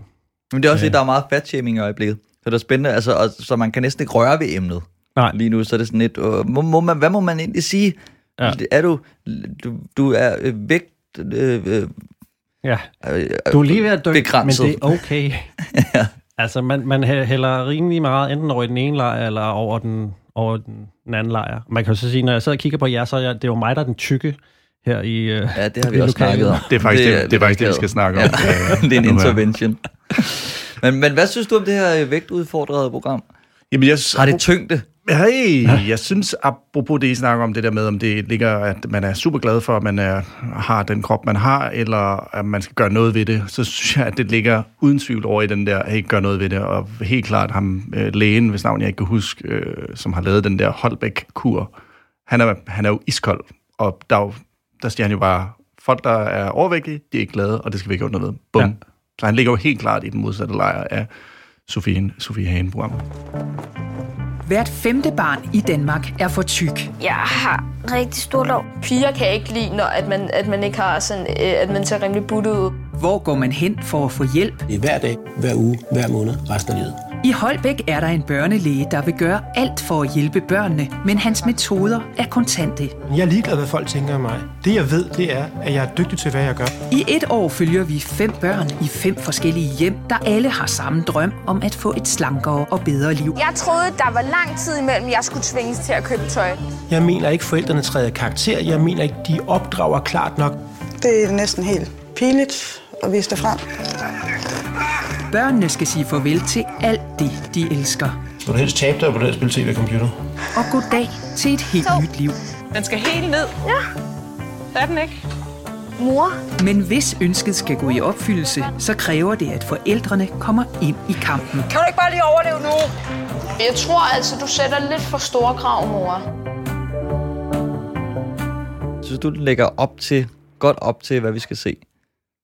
Ja, det synes jeg. Jeg synes i hvert fald ikke, jeg sad igennem programmet og tænkte, wow, det er noget andet, end det, de har lovet i starten. Jeg kan godt lide, at de lægger op til, at han er sådan, at han er lægernes Thomas Blachman, der bare give it to them straight, ikke? Altså, det holder han sgu meget godt. Og de der børn og deres følelser, og det er sgu ikke sjovt at være tyk og sådan noget. Jeg synes, den har sgu det, den lover. Ja, og allerede der i starten tænker jeg, det bliver sgu for TV3-agtigt det her. Men jeg synes, den balancerer meget godt på det knivsæg i løbet af programmet. Jeg synes personligt godt, at apropos det der med, at de tykke børn, der gerne vil tabe sig, at altså, man måske godt kunne have fundet en lidt mere, en lidt vildere synk end, jeg har lidt store lår, som anslag. Ja. Fordi der kommer lidt senere hen i programmet, hvor man virkelig kan se, at de er mærket af det, og kommer med nogle, altså sådan nogle ret hårde udtalelser, synes jeg, ikke? Ja, men jeg tror måske bare, at det er ikke sådan noget, man egentlig skal høre fra en pige i den der alder, at hun er så bevidst omkring de der ting der. Jeg synes faktisk, det gjorde lidt ondt, at hun sidder. Er det sådan noget, hun skal gå og tumle med? Jeg sad og så det her program sammen med Marianne, min kone, som er sundhedsplejerske. Hun er lige blevet sundhedsplejerske. Hun har skrevet sin opgave om tykke børn. Og hun kiggede på mig og sagde, skal I sidde og lave sjov med det her program? For dem, der beskæftiger sig med det til daglig, så er det altså noget, der gør ondt, og noget der er et ret ubehageligt emne. Fordi det er ikke nemt at snakke om med de her mennesker. Altså, man kan sige det til børnene, men det er jo deres forældres skyld. Så det er sådan lidt ømtåligt emne, og jeg blev sådan ret påvirket over de her børn. Der er nogle situationer, hvor de interviewer dem op på deres værelse og sådan noget, hvor de er meget påvirket af det. Og det synes jeg sgu... det viser de meget godt, at det er altså ikke for sjov. Jeg synes ikke, det igen, som nu har jeg sagt det på gang, men jeg var bange for, at den gik i TV3-fælden, og det virkelig blev følelsesbåndet. Jeg tror også, det er derfor, at de lader være med at tage de der helt skarpe citater op i toppen af ham, for eksempel ham, den ene af drengene, der sidder og græder på sit værelse, fordi han ikke har nogen venner, fordi han tror, altså fordi han er tyk. Det er jo forfærdeligt, men det vil jo være sådan en TV3-en med pompøs musik op i starten af her er lille, nu jeg har glemt, hvad han hedder. Lille Bent. Her sidder han og græder. Han er tyk og ikke har nogen venner, ikke? Nå, jo, men jeg synes, der er en rigtig, rigtig fin syng, hvor en af pigerne siger noget med, at hun ikke kan passe det tøj, som de andre går i. Mm. Hvor man tænker, altså det er bare sådan en reel problemstilling, som ikke handler om, hvordan man lige har, altså nødvendigvis har med sin krop. Det er bare sådan, jeg kan bare se, at de andre kan gå i en anden type tøj. Det synes jeg havde været en ret god syng, i stedet for, at jeg har store lår. Du kunne sagtens have klippet det meget, meget skarpere og meget, meget mere TV3-agtigt, hvis du ville det. Og der synes jeg måske, at det er meget fint, at det er et DR-program, og det er DR, der har lavet det. Og især når det er børn. Og jeg er også glad for, at de så har fundet en ressourcestærk lægefamilie. Ja, lige så det sammen. Det er perfekt. Så det ja. Men er det som om, jeg kunne ikke rigtig finde ud af, om den der musik gjorde noget, altså om det blev lidt for muntert. Men der nu skal vi se. Altså, det blev bare lidt, okay, er det et gameshow, hvor, altså, hvad kommer der til at ske nu? Det forvirrede mig lidt, om det er sådan noget. Nu skal vi på fitnesscamp. Men måske har de siddet og tænkt, tykke mennesker, er det ikke sådan noget er det ikke... Altså, jeg tror virkelig, det program er blevet vendt og drejet 1000 gange, at netop af frygt for at lande over i TV3-kategorien, og så er det sikkert et af de der valg, de har taget for ikke at gøre det for DR-agtigt. Så tager vi noget lidt mere muntert musik, ikke? Så skal det ikke blive for tungt. Nej, men du kunne også have gået den anden vej og valgt sådan noget for en actionfilm-trailer. Ja, lige præcis, ikke? Jo, men Spigen er heller ikke... Altså, den er også forholdsvis let, ikke? Ja. Altså, hun kunne sagtens have været helt trist og på børnenes vegne, ikke? Men det er hun bestemt ikke. Hun er bare nøgtern og fortæller, ikke? Og jeg havde lidt sådan en feel, som om det var et længere indslag fra TV-avisen. Ja, sjovt nok. Ja, tænker jeg også. Der er nogle få ting, som ligesom skiller sig ud. Altså for eksempel, de sætter... der er nogle greb, som de sætter familien op til sådan et introduktionsbillede, og får børnene til at speak henover og sådan nogle. Der er sådan nogle små ting. Men ellers så havde jeg meget sådan en TV-avis-dokumentar-vibe over det. Altså så ikke sådan noget prangende eller kunstnerisk i hvert fald. Jeg kunne virkelig godt lide det der, når de lod børnene speake for at præsentere sig selv. Det gav det også sådan en meget, meget, meget personlig beretning. Og de fik også et lidt andet syngbillede, end det der klassiske, som alle de andre blev interviewet i. Det er sådan lidt mere afslappet på en eller anden måde. Det kan jeg godt lide. Men det gjorde mig også lidt i tvivl om er det børn? Fordi forældrene kommer også rigtig meget i spil. Og det synes jeg også rigtig dejligt, at det ligesom, at man begynder, fordi alle de der ting, man sidder og tænker, hvorfor gør forældrene ikke bare det? Og så forklarer de, at det er deres børn, og det er rigtig svært at se objektivt, og det, altså, så man lidt forstår situationen. Men jeg var lidt i tvivl om, hvem der var hovedpersonen. Er det børnene, der gerne vil tabe sig? Er det forældrene, der gerne vil have deres børn taber sig? Er det en samlet indsats? Jeg tror, de er med som hovedperson, for det, hvis tilrettelæggerne eller journalisterne har taget udgangspunkt i den der Holbæk-modellen, så siger han jo, det er jo dem alle sammen. Ja. Forældrene får jo også nogle dessinger omkring, hvad de skal gøre. De skal holde op med at ryge, og de skal tømme slikskabet, som var fucking ginormous, by the way. Så jeg tror, de har lige så stor en rolle. Altså, jeg tror helt klart, det er det, de er gået efter. Og det er måske, der er den mislyd for dig, tænker jeg. Ja, jeg var i hvert fald en lille smule forvirret i forhold til, når børnene speakede for sig selv, som jeg rigtig godt kunne lide, og så kom forældrene ind, og så skulle det være et samarbejde, og vi, Jamen, jeg ser det også som det er familierne, altså det er en historie om familierne, fordi det er jo, du kan ikke bare tage børnene ud af ligningen, og så lade dem køre løbet selv, så det må jo være en historie om de der familier, også fordi, jeg vil helst ikke støde nogen, men altså, det er jo ret tydeligt, at det er far og mor i alle familierne, der har fejlet helt katastrofalt, altså. Ja, det var de jo faktisk også rimelig ærlige omkring, og indrømme jo, ikke? Altså, selv den velhavende lægefamilie, ikke? At jeg arbejder for meget, jeg har ikke været til stede, og jeg er gået i haven, jeg har glemt, jeg har børn. Altså, det er jo trist. Altså, det er jo fandme trist i den retning. Så jeg synes, de har en vigtig rolle. Jeg vil bare gerne have, at de havde en lidt større rolle. Altså, der var mindre, nu er vi til håndbold, og nu ser vi, hvor svært det er at komme til håndbold. Jeg vil hellere sådan lidt mere ned i materien og spørge ind til dem, hvorfor er det gået galt? Hvorfor er dit job vigtigere end dit barn? Lige pludselig en barn nummer 3-4 stykker, eller hvad det var, lægefamilien havde, ikke? Og så vil jeg gerne have set lidt mere til de søskende, der var. Alle familierne havde søskende, og det var kun familien fra Greve, tror jeg det var, de kom fra, hvor storesøsterne også var lidt kraftige i det. Ja. Hun var den eneste, som ligesom blev interviewet. De andre familier havde også nogle søskende. Ja, som men nogen var flyttet hjemmefra. Nogle var flyttet hjemmefra, og nogen, det lyder forkert at sige, men var havde normal vægt, men de blev ikke interviewet. Det kunne jeg godt have tænkt mig at høre, hvordan de havde det i forhold til det, eller hvordan hovedpersonsbørnene havde det i forhold til, at de havde brødre og søskende, som så normale ud. Men det kan der være mange grunde til. Måske har de ikke lyst til at være med i en film om deres tykke lillebror, eller sådan et eller andet. Nej, lige præcis. Det kan også være, det kommer i næste afsnit. Ja, det savnede jeg bare en lille smule. Jeg kunne også rigtig godt lide, at programmet var meget løsningsorienteret. Altså, hvor havde det været på andre kanaler, kunne jeg forestille mig, at det var blevet gået meget ind, for eksempel, eller udstille forældrene og sagt, det er deres skyld. Altså, de er gode til ligesom at sige, men altså, for dem til at forsvare sig på en måde, hvor jeg faktisk godt kan forstå, hvordan det er, altså, hvordan de sidder i en situation, og deres børn plager nogle tips, og de ikke har hjertet til at sige nej lige der. Og jeg synes bare, det er sådan, det dømmer ikke, altså, det er meget løsningsfokuseret. Det kan jeg ret godt lide. Men jeg synes også, det kører lidt i ring. Ja. Jeg kan godt se, hvad du mener, fordi man er bare inde i nogle parcelhuse og laver lidt de samme ting. Så på den måde, så sker der ikke det store. Men det er jo også kun program 1 ud af 7, og vi skal igennem de samme ting. Ikke? De skal alle sammen op til lægen og have at vide, hvad de skal gøre, og have lavet en plan. Og så på den måde er det ligesom sådan en kunne vi have gjort det på samme tidspunkt, hvor nu tager lægerne op til familien, og så krydsklipper man imellem de samtaler, sådan at vi ikke hører lægen sige det samme til alle sammen. Ja. Og sige, du skal gå til håndbold, eller du kan godt lide det, og så bare ligesom som man tit vil gøre, og som vil måske bringe det lidt hurtigere fremad. Ja, måske. Men det kan også godt være, at det kunne have været endnu mere forvirrende, hvis man krydsklippede mellem det samme kedelige konsultationsværelse, og så forskellige familier. Men nu vi er ved det kritiske, så vil jeg sige, at jeg synes også, at han var sådan lidt mærkeligt brugt, ham her lægen. Altså det var sådan, han blev poppet ind lidt for højre, når de sådan havde brug for ham, men han er ikke sådan en værtstype, ligesom der er i andre programmer, som sådan tager hjem til familierne, eller altså, han er sådan lidt ude på sidelinjen, men alligevel er det ligesom hans kur, der er grunden for hele programmet. Det var spændende, hvis han var en tydeligere hjælper. Hvis man ligesom havde familien, vi vil gerne tage os, vi går hen til ham her, han forklarer, hvad vi skal gøre, vi gør det, så vi kan komme i mål. Altså det havde været en ret enkel løsning at gøre det på, ikke? Ja.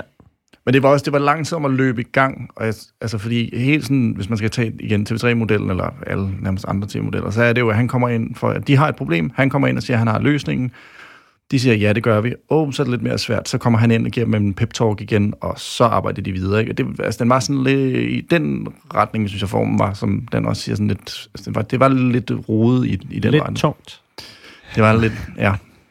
Der var noget, der holdt det tilbage. Apropos ham lægen, kunne vi have undværet det der skud, hvor han lige skal tage sin jakke, og han stum vælter ud, hvor man tænker, det sætter her ikke, det der er godt lys, den der Holbæk-kur. Ja. Men på den måde, synes jeg, det er ret ærligt. Altså, jo, men det var bare ikke nødvendigt. Altså, det var virkelig sådan et, lad os lige se hans dunk. Ja, men i øvrigt, så hans apprentice der, kvinden, som også har en konsultation, altså, heller ikke ligefrem sådan den tyndeste. Så jeg ved ikke helt, hvor godt det virker, det der. Eller om når man når en eller anden alder, at de så tænker, fuck it. Nu spiser jeg vingummi mere. Jeg tror, de arbejder ud for devisen, du er så say, når du siger du. Det må man håbe. Men jeg synes, han er en super cool figur. Altså den måde, han ikke har sådan noget filter på i forhold til at sige sin ærlige mening til de her børn. Altså jeg kan skide godt lide ham. Men det er meget befriende også, det der med, at der er en person, der har en holdning, og så skal han, og så er det, så ved man 100%, det er det, han står for. Men det er også derfor, man vil gerne sætte lidt mere til ham, fordi resten af, det er jo 90% børn, der er triste og overvægtige, og forældre, der er triste på deres børns vegne, og også semi-overvægtige. Så man vil gerne have ham ind til ligesom at sådan lige rykke skabet på plads og sige, nu skal I tage sammen med dig, nu skal I gøre sådan, eller hvordan går det med, er du kommet til håndbold? Ja, mine sko var for små, tag dig sammen, udspænd håndbold. Bare et eller andet, en lille pep-talk, lige for at drive det lidt videre, ikke? Jo, det ville faktisk være dejligt, hvis han fik den der Blackman-rolle, som du sagde tidligere, hvor han bare lige kunne komme, fordi han var så god til bare at sige, hold nu kæft, det er et problem, det skal ske, lad være tud, vi skal videre. Ja, der var mange gode situationer, og det var ikke fordi, jeg kedede mig, men når jeg sidder og kigger tilbage på det nu, altså så føles det netop bare som et meget, meget langt indslag om tykke børn til TV-avisen. Men det kan jo godt være, der kommer mere skub i tingene i... men lidt færre gentagelser måske. At det ikke bare er pomfritter, usund, pizza, usund, chips er usund. Jamen det er også, hvad de skal lave. Altså de kan dyrke forskellige former for sport og sådan noget, men ellers, altså 6 afsnit mere... de må finde på et eller andet. Jeg synes, de var gode til at forklare problemet på sådan en måde, hvor det var ret enkelt. For eksempel, at han vejer i en alder af 11 år det samme som sin mor. Det er sådan, okay, det kan jeg godt se et problem. Det behøver vi ikke diskutere. Det er jo 100% tydeligt. Og det der med, hun kan ikke passe, altså hun kan ikke gå i det tøj, som andre piger på hendes alder går i. Det er jo et problem. Ja, men jeg synes også, de var meget fine, når de lavede de her grafikting, hvor de havde børnene, der stod og drejede rundt i noget stramsiddende tøj, så man sådan... kunne se problemet, hvis man kan formulere det sådan. Ja, de blev ikke udstillet, det blev bare sådan diskret, at de havde det der tøj på, og, eller ham, der, lægedrengen, der lige skulle hoppe i poolen. For han så, lige ved første øjekast, tænkte man, han var ikke overvægtig sammenlignet med de 2 andre, men så da man så ham uden tøj, kunne man sige, okay, han skal måske lige... Den er ikke helt god. Nej, den er ikke helt god. Men det er måske også, fordi man i virkeligheden har vendet sig meget til, altså, at vi også har flyttet vores grænse for, hvornår man egentlig synes, at folk er tykke. Det er sgu måske rigtigt nok. Jeg synes også, det var interessant i forhold til, som du siger, med vægt, og at det bliver et samfundsproblem. Så synes jeg, det er lige så interessant, det der med at opdrage børn. Hvor vigtigt det er at kunne sige nej. Altså, jeg vil jo også, hvis det stod til mig, jeg vil jo også give min søn alt, hvad han vil have, hele tiden, hver dag, altid. Men det ved jeg, han ikke har godt af, og jeg vil hellere have, at jeg har ham for evigt og altid, end jeg har ham i 10 gode år, indtil han vælter om med sukkersyge. Altså, det synes jeg også er interessant, men det synes jeg mere, altså det er selvfølgelig heller ikke præmissen for programmet, men det prøvede ham, Blackman-lægen, ligesom også at poppe ind, at folk skulle opdrage deres børn. De gjorde dem bjørnetjeneste ved at give dem lov til alt det der. Ikke? Og det synes jeg især lægefamilien, hvor det var tydeligt, at mor og far havde det fint, og var nogenlunde normalvægtige at se på, at de gav deres søn lov til at spille computer 8 timer om dagen. Der var jeg også ved at falde ned af sofaen. Er der ikke andre ting, der skal ske i løbet af en dag, tænker jeg også? Nej. Man går ikke i skole, skal det ikke bare tænder? Det er alligevel. Spise kunne han i hvert fald. Jamen, det er det, ja. Men var det en anden ting? Var der sådan for mange problemstillinger, der kom i spil? For på et tidspunkt er der også lige kort, hvor vi ser, at den ene dreng sidder og kigger på en photoshoppet bodybuilder, og altså er det sådan en anden, du ved, hvor det er sådan et verdensbillede udefra, der sætter... Ja, nogle gange var der for mange problemstillinger i programmet. Nej, det synes jeg ikke, fordi at når det nu er sådan et introprogram, og vi ligesom skal følge det videre i 6 programmer mere, så må man godt have sat nogle skibe i vandet allerede nu. Og det er jo også en anden ting, som man kunne diskutere. Altså den her, hvordan kigger vi på kroppe, og hvordan man kan sidde og kigge på alle mulige pornomodeller og sådan noget på internettet. Altså, hvordan påvirker det små unge mennesker? Altså, at se det er næsten også bare et helt andet program. Altså, det kan virkelig gå ud af nogle... Det kan være en programserie for sig selv nærmest. Ja, men det er jo på... Det hænger meget anoreksi, og altså lige pludselig er der mange andre bolde, der bliver lukket ud. Jamen, jeg synes, at når man sådan hører, hvad der sker for lærere, sådan noget, jeg kender en del folkeskolelærere, og så er det jo sådan, der kommer flere tykke, men der kommer også mange, der er enormt kropsfixeret, altså der dyrker fitness ned i en meget, meget ung alder, og ikke vil bade med andre og sådan noget. Altså, men det er jo et andet program, hvis man kører det ind, tænker jeg. Ja, det er jo stadigvæk... Jeg kan godt sige, vi er sådan på samme bane, men... Ja, men det er også, jeg synes, at det er fint, det lige bliver nævnt, og så tænker jeg lige i forhold til det der med at han sad og scrollede rundt på de der forskellige billeder af folk med sixpack, så tror jeg simpelthen, det var fordi, at de havde den gode syng fra moren, hvor hun siger, vi var i USA, og så lige kommer man over til mig og siger, jeg vil have en sixpack. Så har de bare tænkt, den er god, vi skal have et eller andet med her. Kan du ikke lige scrolle rundt efter nogen? Jeg tror bare ikke, det var sådan en sixpack, han mente. Nej, lige. Men nu, hvad synes jeg synes, der var mange, hvad synes jeg om de, hvad skal man sige, stilistiske valg? Man kan sige det sådan, altså for eksempel sådan 15 minutter inden, så kommer der lige pludselig sådan et confession cam, hvor der er en pige, der filmer sig selv. Ja, det irriterede mig. Det synes jeg var mærkeligt, det bliver slet ikke brugt. Også med, at der er det der, at nogle gange står der noget med hvid skrift, og der bliver nogle pointer underskrevet, eller understreget, men så er det væk i ret lang tid, og så kommer det tilbage, og så er det på en... Altså, hvor det ville jeg godt have haft for mere gennemgående, og så kunne man bruge det til at understrege pointer fra lægen, for eksempel. Men det bliver også lidt brugt til børnene. Jeg kan meget godt lide det, men det er også lidt rodet, synes jeg. Ja. Og det synes jeg var okay, at det lige kom og hjalp en gang imellem. Men det der med, at jeg tror, det var noget, de gerne ville have implementeret, og så har det sikkert været for dårligt, alt det de andre har filmet, eller de har glemt det, eller sådan et eller andet, og så kom de lige det der ind, fordi nu havde de egentlig planlagt det. Så der, man måske ikke bare skal droppe det helt, ikke? Ja, altså, det fordi så vigtigt var den heller ikke. Altså, Men det kan også godt være, at det er en ting, der kommer til at fungere bedre i de fremtidige programmer. Klart. Men her, der skulle det have været klippet ud. Ja. Altså, man blev helt søsyg lige pludselig i et ellers meget roligt program. Men du har jo også tilrettelagt en del programmer og interviewet folk. Er det en erfaring, ikke, når folk siger, jamen, i starten af en syng, så er det fordi tilrettelæggeren har sagt, vil du ikke lige prøve at sige det igen? Det kan jeg desværre ikke udtale mig med lige her. Men hvilket er lidt mærkeligt, fordi der så er nogle andre synker, hvor man alligevel hører tilrettelæggeren stille spørgsmålet. Så det er sådan lidt, hvis vi har afsløret, at det ikke er den type program, hvor vi skal prøve at gemme det, så kan vi så ikke ligesom bare få de ægte svar? Jo, jeg er enig. Men det synes jeg generelt er et problem med tv nu om dagen. Altså, det synes det skal man lad være med at prøve at snyde, som vi også snakker om inden podcasten her, at det giver bare noget mere ærlighed, men altså, folk ved efterhånden godt, hvordan man laver tv. Vi behøver ikke at narre dem. Altså, det de altid gør i amerikanske tv-programmer, ikke? Altså, hvor de bygger op til et eller andet helt sindssygt. Og man ved godt, det skal nok ende godt alt sammen, men de skal lige nå at blive uvenner inden. Altså, det er bare unødvendigt til at vise den ægte rejse, ikke? Og det synes jeg også sagtens, man kan gøre i sådan nogle små interview-bites der, ikke? Altså, det var meget mere rørende, at man hørte tilrettelægger, journalistens stemme sige, er det derfor, og han grædende bryder sammen, ikke? Det er jo, altså det går lige i hjertekuglen. Det er meget bedre tv i mine øjne. Ja, end de har stoppet ham og sagt, kan du lige prøve at sige det der i en hel sætning? Ja, lige præcis. Jamen, jeg synes jo, at... jeg er ked af det. Det, at jeg er tyk, gør, at jeg er ked af det. Så får man den slags svar, jo. Ja, det er det. Så vil jeg godt lige nævne det, jeg synes, er det absolut bedste ved det her program, og det er castingen. Altså, jeg synes fandme, den sidder lige i skabet. Man kunne måske lige sige, at det havde været rart at have en social gruppe 5-familie, og en middelklasse og lægefamilien der og sådan noget. Men jeg tror, det er svært at finde familier, men jeg synes, de er skide gode til at fortælle om deres problemer.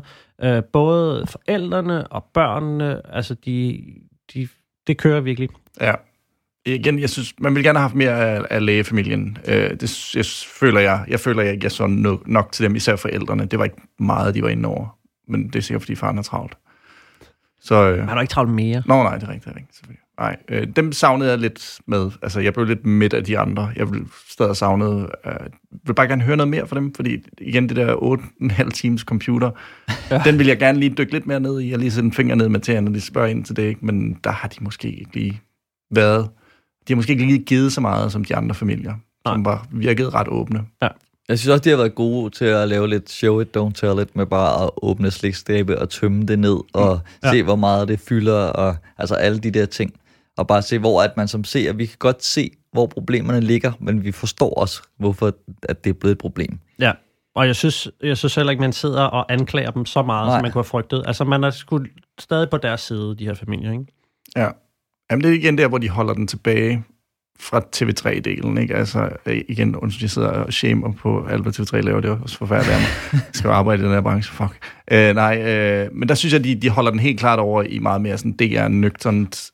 Altså, vi skal ikke lave de der, som kan være sådan nogle reklame teaser bites.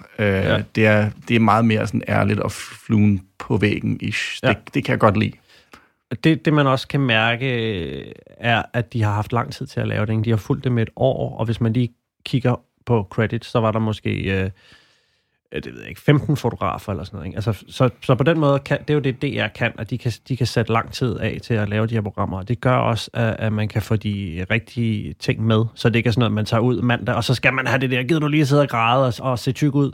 Det skal vi have mandag, fordi vi har ikke flere optag i dag. Men det er måske også det, der kan gøre, at det bliver så rodet, fordi at de har for meget materiale at vælge imellem. Jamen, at det de må gerne så være, vil have meget med. Ja, men altså, jeg synes ikke, det var så rodet, det kunne man godt have gjort bedre, men det må man så sige, det må jo være et luksusproblem, de har i klippen. Altså, hvis de ikke kan få men der det... vil jeg da sige, altså der vil jeg da forsvare TV3 og tænke, men det kunne godt have trængt til en lidt strammere skabelon ned over sig, så man var blevet taget lidt mere i hånden i det hele faktisk, og sammen, hvad er det, vi skal, hvem er det, vi følger, hvad er problemet, hvor skal vi hen? Fordi til sidst i programmet kommer der også noget med sådan noget 18 konkrete regler, som også sådan, okay, så det kom også lige. Altså det skulle vi lige have skovlet ind, hvilket er super vigtigt, men det kunne også godt have været en del af hvad skal man sige, af præsentationen. Ja. 100% at de finder meget mere formen her de næste 2 programmer, er jeg sikker på. Det bliver meget skarpere. Altså det er næsten bare sådan, det er erfaringsmæssigt. Så finder de det bare. Altså første program er bare tit og ofte sådan en prøveballon, og sådan tidsmæssig pres. Fuck, vi skal deadline, vi skal have den ud. Det kan godt være, vi har haft et år til at lave det, men den skal ud nu. Og hvordan er formen? Vi skal ikke lave det ligesom de andre, men vi heller ikke lave det. Her er der et program. Vi har for mange ressourcer. Nu skal det bare afsted. Vi plejer at vurdere programmerne ud fra en 6-stjernet skala, hvor vi lægger vægt på indhold, som er medvirkende, historie osv., og så indpakningen, produktionsværdien, som hvor flot det er filmet, og synkopstillingerne osv. Med det i mente, hvad synes du, det her program skal have? Jeg synes, det ligger på en solid 3'er. Altså production value, synes jeg ikke, der er ikke noget, der skiller sig ud. Altså tværtimod er der visse steder, hvor det hiver sådan en lille smule ned, hvor de har haft det travlt, kan man godt se. Men det er fint, og der er ikke noget sådan de steder øjenbæger, men man vil gerne have, der måske var gjort lidt mere med color grading. Hvad fanden ved jeg? Et eller andet. Der var bare ikke noget, der sprang sådan i øjnene på mig sådan, som lækkerhed. Jeg synes også, som Morten sagde tidligere, jeg synes, at de var super godt castet. Det var nogle fede familier. Jeg kunne godt lide dem, og jeg var med dem, især børnene, og jeg synes virkelig, de har fået max ud af dem. Som jeg også nævnt før, jeg savnede måske lidt, at det var ikke rodet, som du sagde, men lidt mere stramt, og jeg tror, at det ville have gavnet af måske at være 10-15 minutter kortere. Ja, det er et program, jeg vil helt klart gerne se afsnit 2. Jeg vil gerne følge de her familier, især børnene, og se, hvordan de klarer sig. Så jeg giver det en solid 3 stjerner. Nå, det var alligevel lidt en hård dom. Hvad siger du selv, Dan? Jamen, det er jo, jeg synes jo stadig, at det er en lille smule rodet. Jeg synes, det kører lidt i ring. Jeg ville gerne have haft en lidt strammere fortalt, eller meget strammere fortalt faktisk. Og jeg synes også, der er nogle stilistiske valg, som stikker lidt af. Jeg synes ikke, det er, fordi det er grimt, men der er bare de der ting med, at der bliver introduceret noget skrift, og så går der 15 minutter, før det skrift kommer igen. Det kan jeg godt lide er mere gennemgående, og så det der med, at der lige pludselig kommer noget selvfilmning ind fra højre. Samtidig så er det også bare et rigtig, rigtig svært emne at angribe, og det synes jeg, de har gjort rigtig godt, og jeg synes også, at karaktererne er virkelig stærke. Jeg vil godt lide lægen, jeg vil godt have set mere til ham, men det er jo også bare positivt. Så jeg lander på meget små 4 stjerner. Jeg synes simpelthen, emnet det er rigtig vigtigt, og det synes jeg er rigtig godt løst, og igen vil jeg så sige, jeg synes, de familier, de har fundet, er helt perfekte. Altså, jeg holder med dem, selvom de ligesom udstiller sig som værende dårlige forældre, så kan jeg alligevel godt have medfølelse for dem. Så jeg vil også gerne følge med i, hvad der skal ske med de her tykke børn, og lander også på små 4 stjerner. Og så, Miki, så mens vi har der, DR har været lidt i vælten her i de sidste par uger omkring, hvordan de bruger deres penge på cheflønninger og sådan noget. Og så kunne jeg egentlig godt tænke mig at høre, altså, hvad tænker du om den her sag? Nu har du selv arbejdet derinde i mange år, og jeg har også været freelancer derude en gang imellem, og det virker ikke som om, at nede på gulvet, at de rutter med pengene der. Hvad synes du om den her sag med licenspenge? Jeg synes, det er ærgerligt. Det er endnu et søm i kisten på DR's kommende død. Ja, død er det ikke, måske, men det bliver i hvert fald, der bliver skåret ind til benet inden for det næste år. Jeg synes, det er synd, fordi at DR er vigtigere end nogensinde før, især sådan som mediebilledet er ude i verden, og som det sikkert kommer til at blive i Danmark i den nærmeste fremtid. Så det er vigtigt, at det er der, og det er bare ærgerligt, at der er sådan nogle sager, som jo er sekundære i forhold til, hvad DR leverer og DR kan, at det er det, der trækker overskrifterne, at det er en reporter, som har fået sin hest med, en journalist, der har fået sin hest med til USA, og det er en konsulent, som får nogle lønninger, som virker forkert i forhold til det, hun er ansat til. Og alt sådan noget, det er ærgerligt, det der tager overskrifterne, fordi DR laver nogle vilde ting. De får nogle af de bedste folk ind, som laver vilde programmer.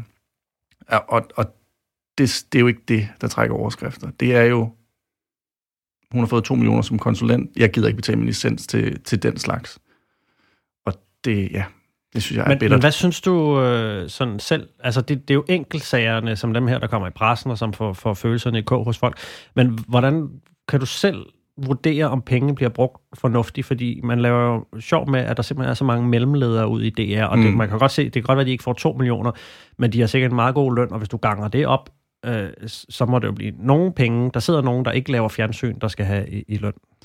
Det er, som du siger, der er utrolig mange led i DR. Der er mange, der skal tjekke, om Excel-arket nu passer, og jeg tror, det er simpelthen bare en distribution af pengene ud i alle mulige mærkelige led, som man ikke anede eksisterede i DR. Det er der, pengene forsvinder hen. De ryger ikke ned i programmer. Altså, det er ikke der, at størstedelen af pengene forsvinder hen. Det er jo, altså, hvad DR ikke bruger af tid og ressourcer på ting, der ikke har med tv at gøre. Det er jo, altså, hvad jeg ikke har siddet til at møder på de mindste programmer, fordi der ikke er nogen, der vil tage en beslutning. Det er jo deciderede penge, der bare ryger ud, fosser ud af DR til at timelønninger, folk, der går til møder, som ikke rigtig udmønter sig i noget. Altså, det er jo der, at min anke med DR ligger. Det er jo rent sådan erfaringsmæssigt, det jeg har prøvet, og det der. Ja, jeg kan huske, der var en overgang, hvor hver gang jeg mødte dig, så var du i en ny afdeling. Altså, du lavede det samme, men så var der noget, der var blevet slået sammen, og så havde det fået et nyt navn, og så skulle I lige på en ny sådan workshop, og altså, det lød lidt fjollet. Det er kridtstreger. Der var en periode, hvor DR havde det, der hed M-chefer og P-chefer, en menneskechef og en programchef, og det havde DR i et år eller sådan et eller andet. Men der var jo alle de typer, var jo ligesom blevet ansat til at udfylde de roller, i stedet for ligesom at sige, desværre, vi lavede en fejlbeslutning, vi kan ikke længere give dig det her job, så delte de jo mange afdelingerne op, så de chefer, der før var M-chefer og P-chefer, de fik så deres egen lille afdeling, eller så ændrer man kridtstregerne. Det er sådan en klassisk DR-løsning. Jeg tror ikke, det sker så meget mere, men det er jo bare sådan, ja, jeg bliver helt træt, når jeg skal snakke om det, fordi jeg synes, det er så ærgerligt, at så mange ressourcerne går til sådan noget, når det er netop kan, og så står man ude på en produktion og skal slås for at få, kan vi ikke få en ekstra fotograf med, det kunne bare være rigtig fedt, og så kunne man lave det her. Desværre, det bliver ikke mere. Mens man går til, 2 timer lange møder om absolut ingenting, hvor ingen tager beslutninger om noget som helst. Fordi så kan det, i sidste ende kan det tørres af på en.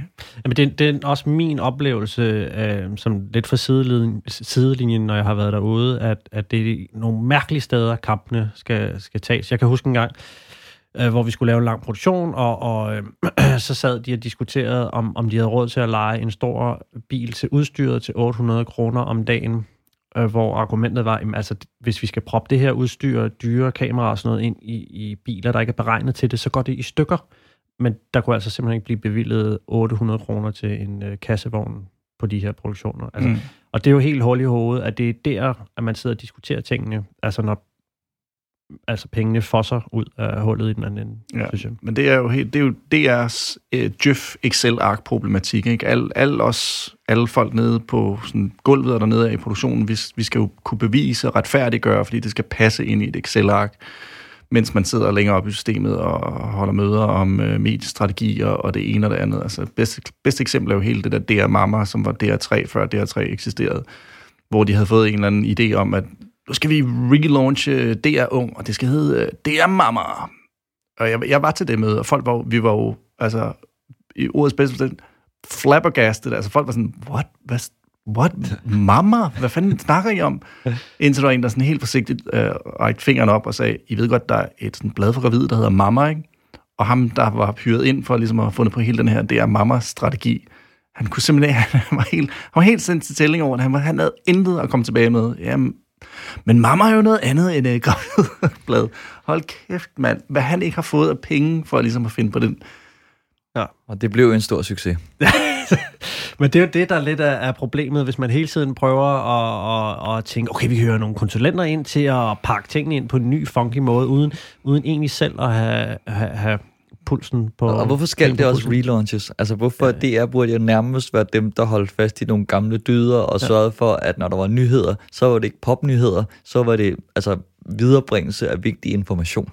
Ja. DR har en eller anden idé om, altså DR vil jo teoretisk fortsætte lige meget hvad. De behøver jo ikke at tælle deres seere og ligesom sige.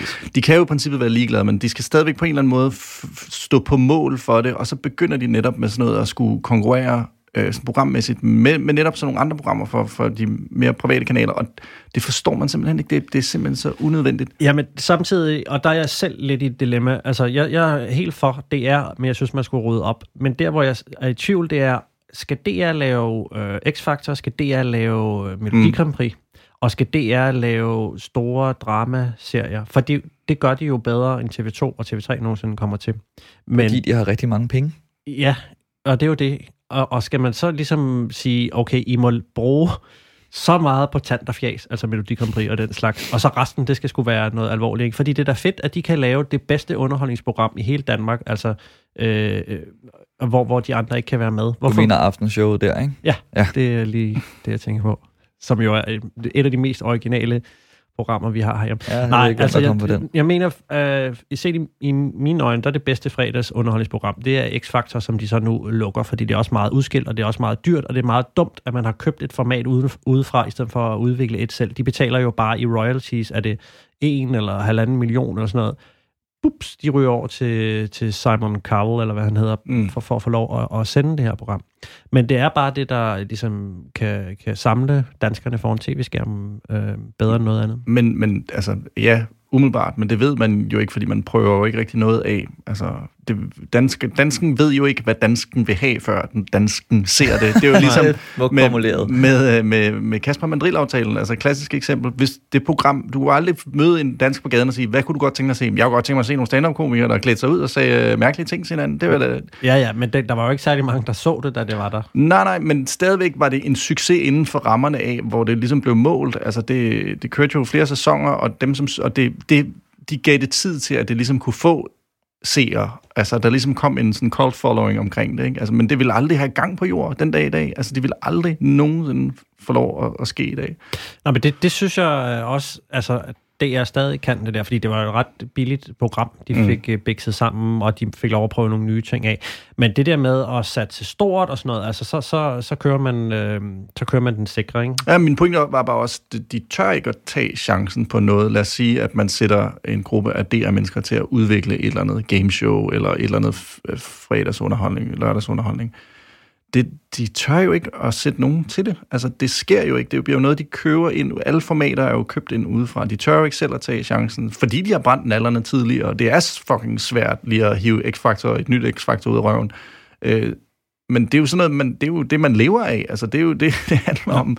Det er jo det, som at alle tv-produktionsselskaber og kanaler, som DR skal kunne gøre. Ikke? Altså, de skal jo kunne finde på noget. De lever jo af deres hittepåsomhed, ikke? Men det har der også været, som sådan nogle programmer. TV2 havde den store klassefest, og hvad var det andet hed? De havde sådan meget godt run, hvor de lavede nogle innovative underholdningsprogrammer, TV2. Men der har de jo også virkelig tabt sutten, synes jeg. Altså, de kommer jo ikke rigtig med noget banebrydende længere. Det, jeg godt kunne tænke mig, der skete sådan i DR's regi, det var, at der var mere sådan en diktatorisk tilgang til tingene. At der var at det ikke er små afdelinger, små konger og bestyrelsesformand, som måske ikke har noget at skulle sige, og en generaldirektør, man måske ikke rigtig hører noget fra. Jeg vil gerne have, at der var en, der kørte DR i 4 år, sådan lidt præsidentagtigt, og så en gang imellem kom der en Trump til ved roret, og så sagde nu går vi goddammit i den her retning, og nu er det gameshows på alle kanaler, og det er bageprogrammer, og fuld Gaddafi, helt hen over linjen, ikke? Og så er det ham, der stopper, eller vedkommende, der står på mål for alle de beslutninger, der er blevet taget ned igennem. Det er det ikke rigtigt nu. Lige nu er det alle, der gemmer sig bag. At jeg var til et møde, hvor beslutningen måske ikke blev taget. Der er ikke rigtig noget ansvar. Ergo kommer der ikke rigtig nogen programmer, som tør noget, eller ligesom sparker til nogen. Så det er blevet Folketinget? Ja, det er sgu blevet lidt kedeligt. Jeg er ked af at sige det, fordi jeg selv har været der, og kender rigtig mange folk, der er der, og der bliver lavet rigtig fede programmer, men det er nærmest i trods, eller til trods, at de programmer kommer ud. For det er sgu ikke, fordi der sidder nogen længere op og ligesom skubber på. Der er desværre for få af dem, der gør det. Ja, men det bliver i hvert fald spændende at følge. Nu er det så sidste gang, X-Factor ruller over skærmen her. Og det skal vi da i hvert fald se. Det skal vi se, men så er det sjovt at se, hvad de så finder på, og hvad der kommer til at ske med den her sparerunde, hvor det måske betyder, at DR skal spare 25%. Og tror du, de 25% de bliver taget fra mellemlederne, eller fra pengene til programmer? Jeg tror, det bliver taget fra programmerne. Ja, det er også det, jeg er rigtig bange for. For dem, der skal træffe den beslutning, de vil jo nok ikke sige, så fyrer jeg mig selv. Jeg laver alligevel ikke noget fornuftigt. Ja, lige præcis. Ja. Jamen med det, så tror jeg, at det var tak til vores første afsnit, og tak til vores dejlige gæst, Miki Vindslev. Det bliver spændende at se, om vi får lov at fortsætte. Tak fordi jeg måtte være med, og jeg har højst sandsynligt ikke noget job i tv-branchen. Men tak fordi det er dejligt, du offrer dig. Ja, sådan er det. Du har lyttet til Fjernsyn for mig, og mange tak for det. Hvis du har ris, ros eller forslag, kan du skrive til os på fjernsynformigpodcast@gmail.com. Du kan også støtte os økonomisk ved at gå ind på fjernsynformig.tier.dk, og husk, intet beløb er for småt. Vi vender snart tilbage med flere anmeldelser af spændende tv-programmer. Vi høres ved.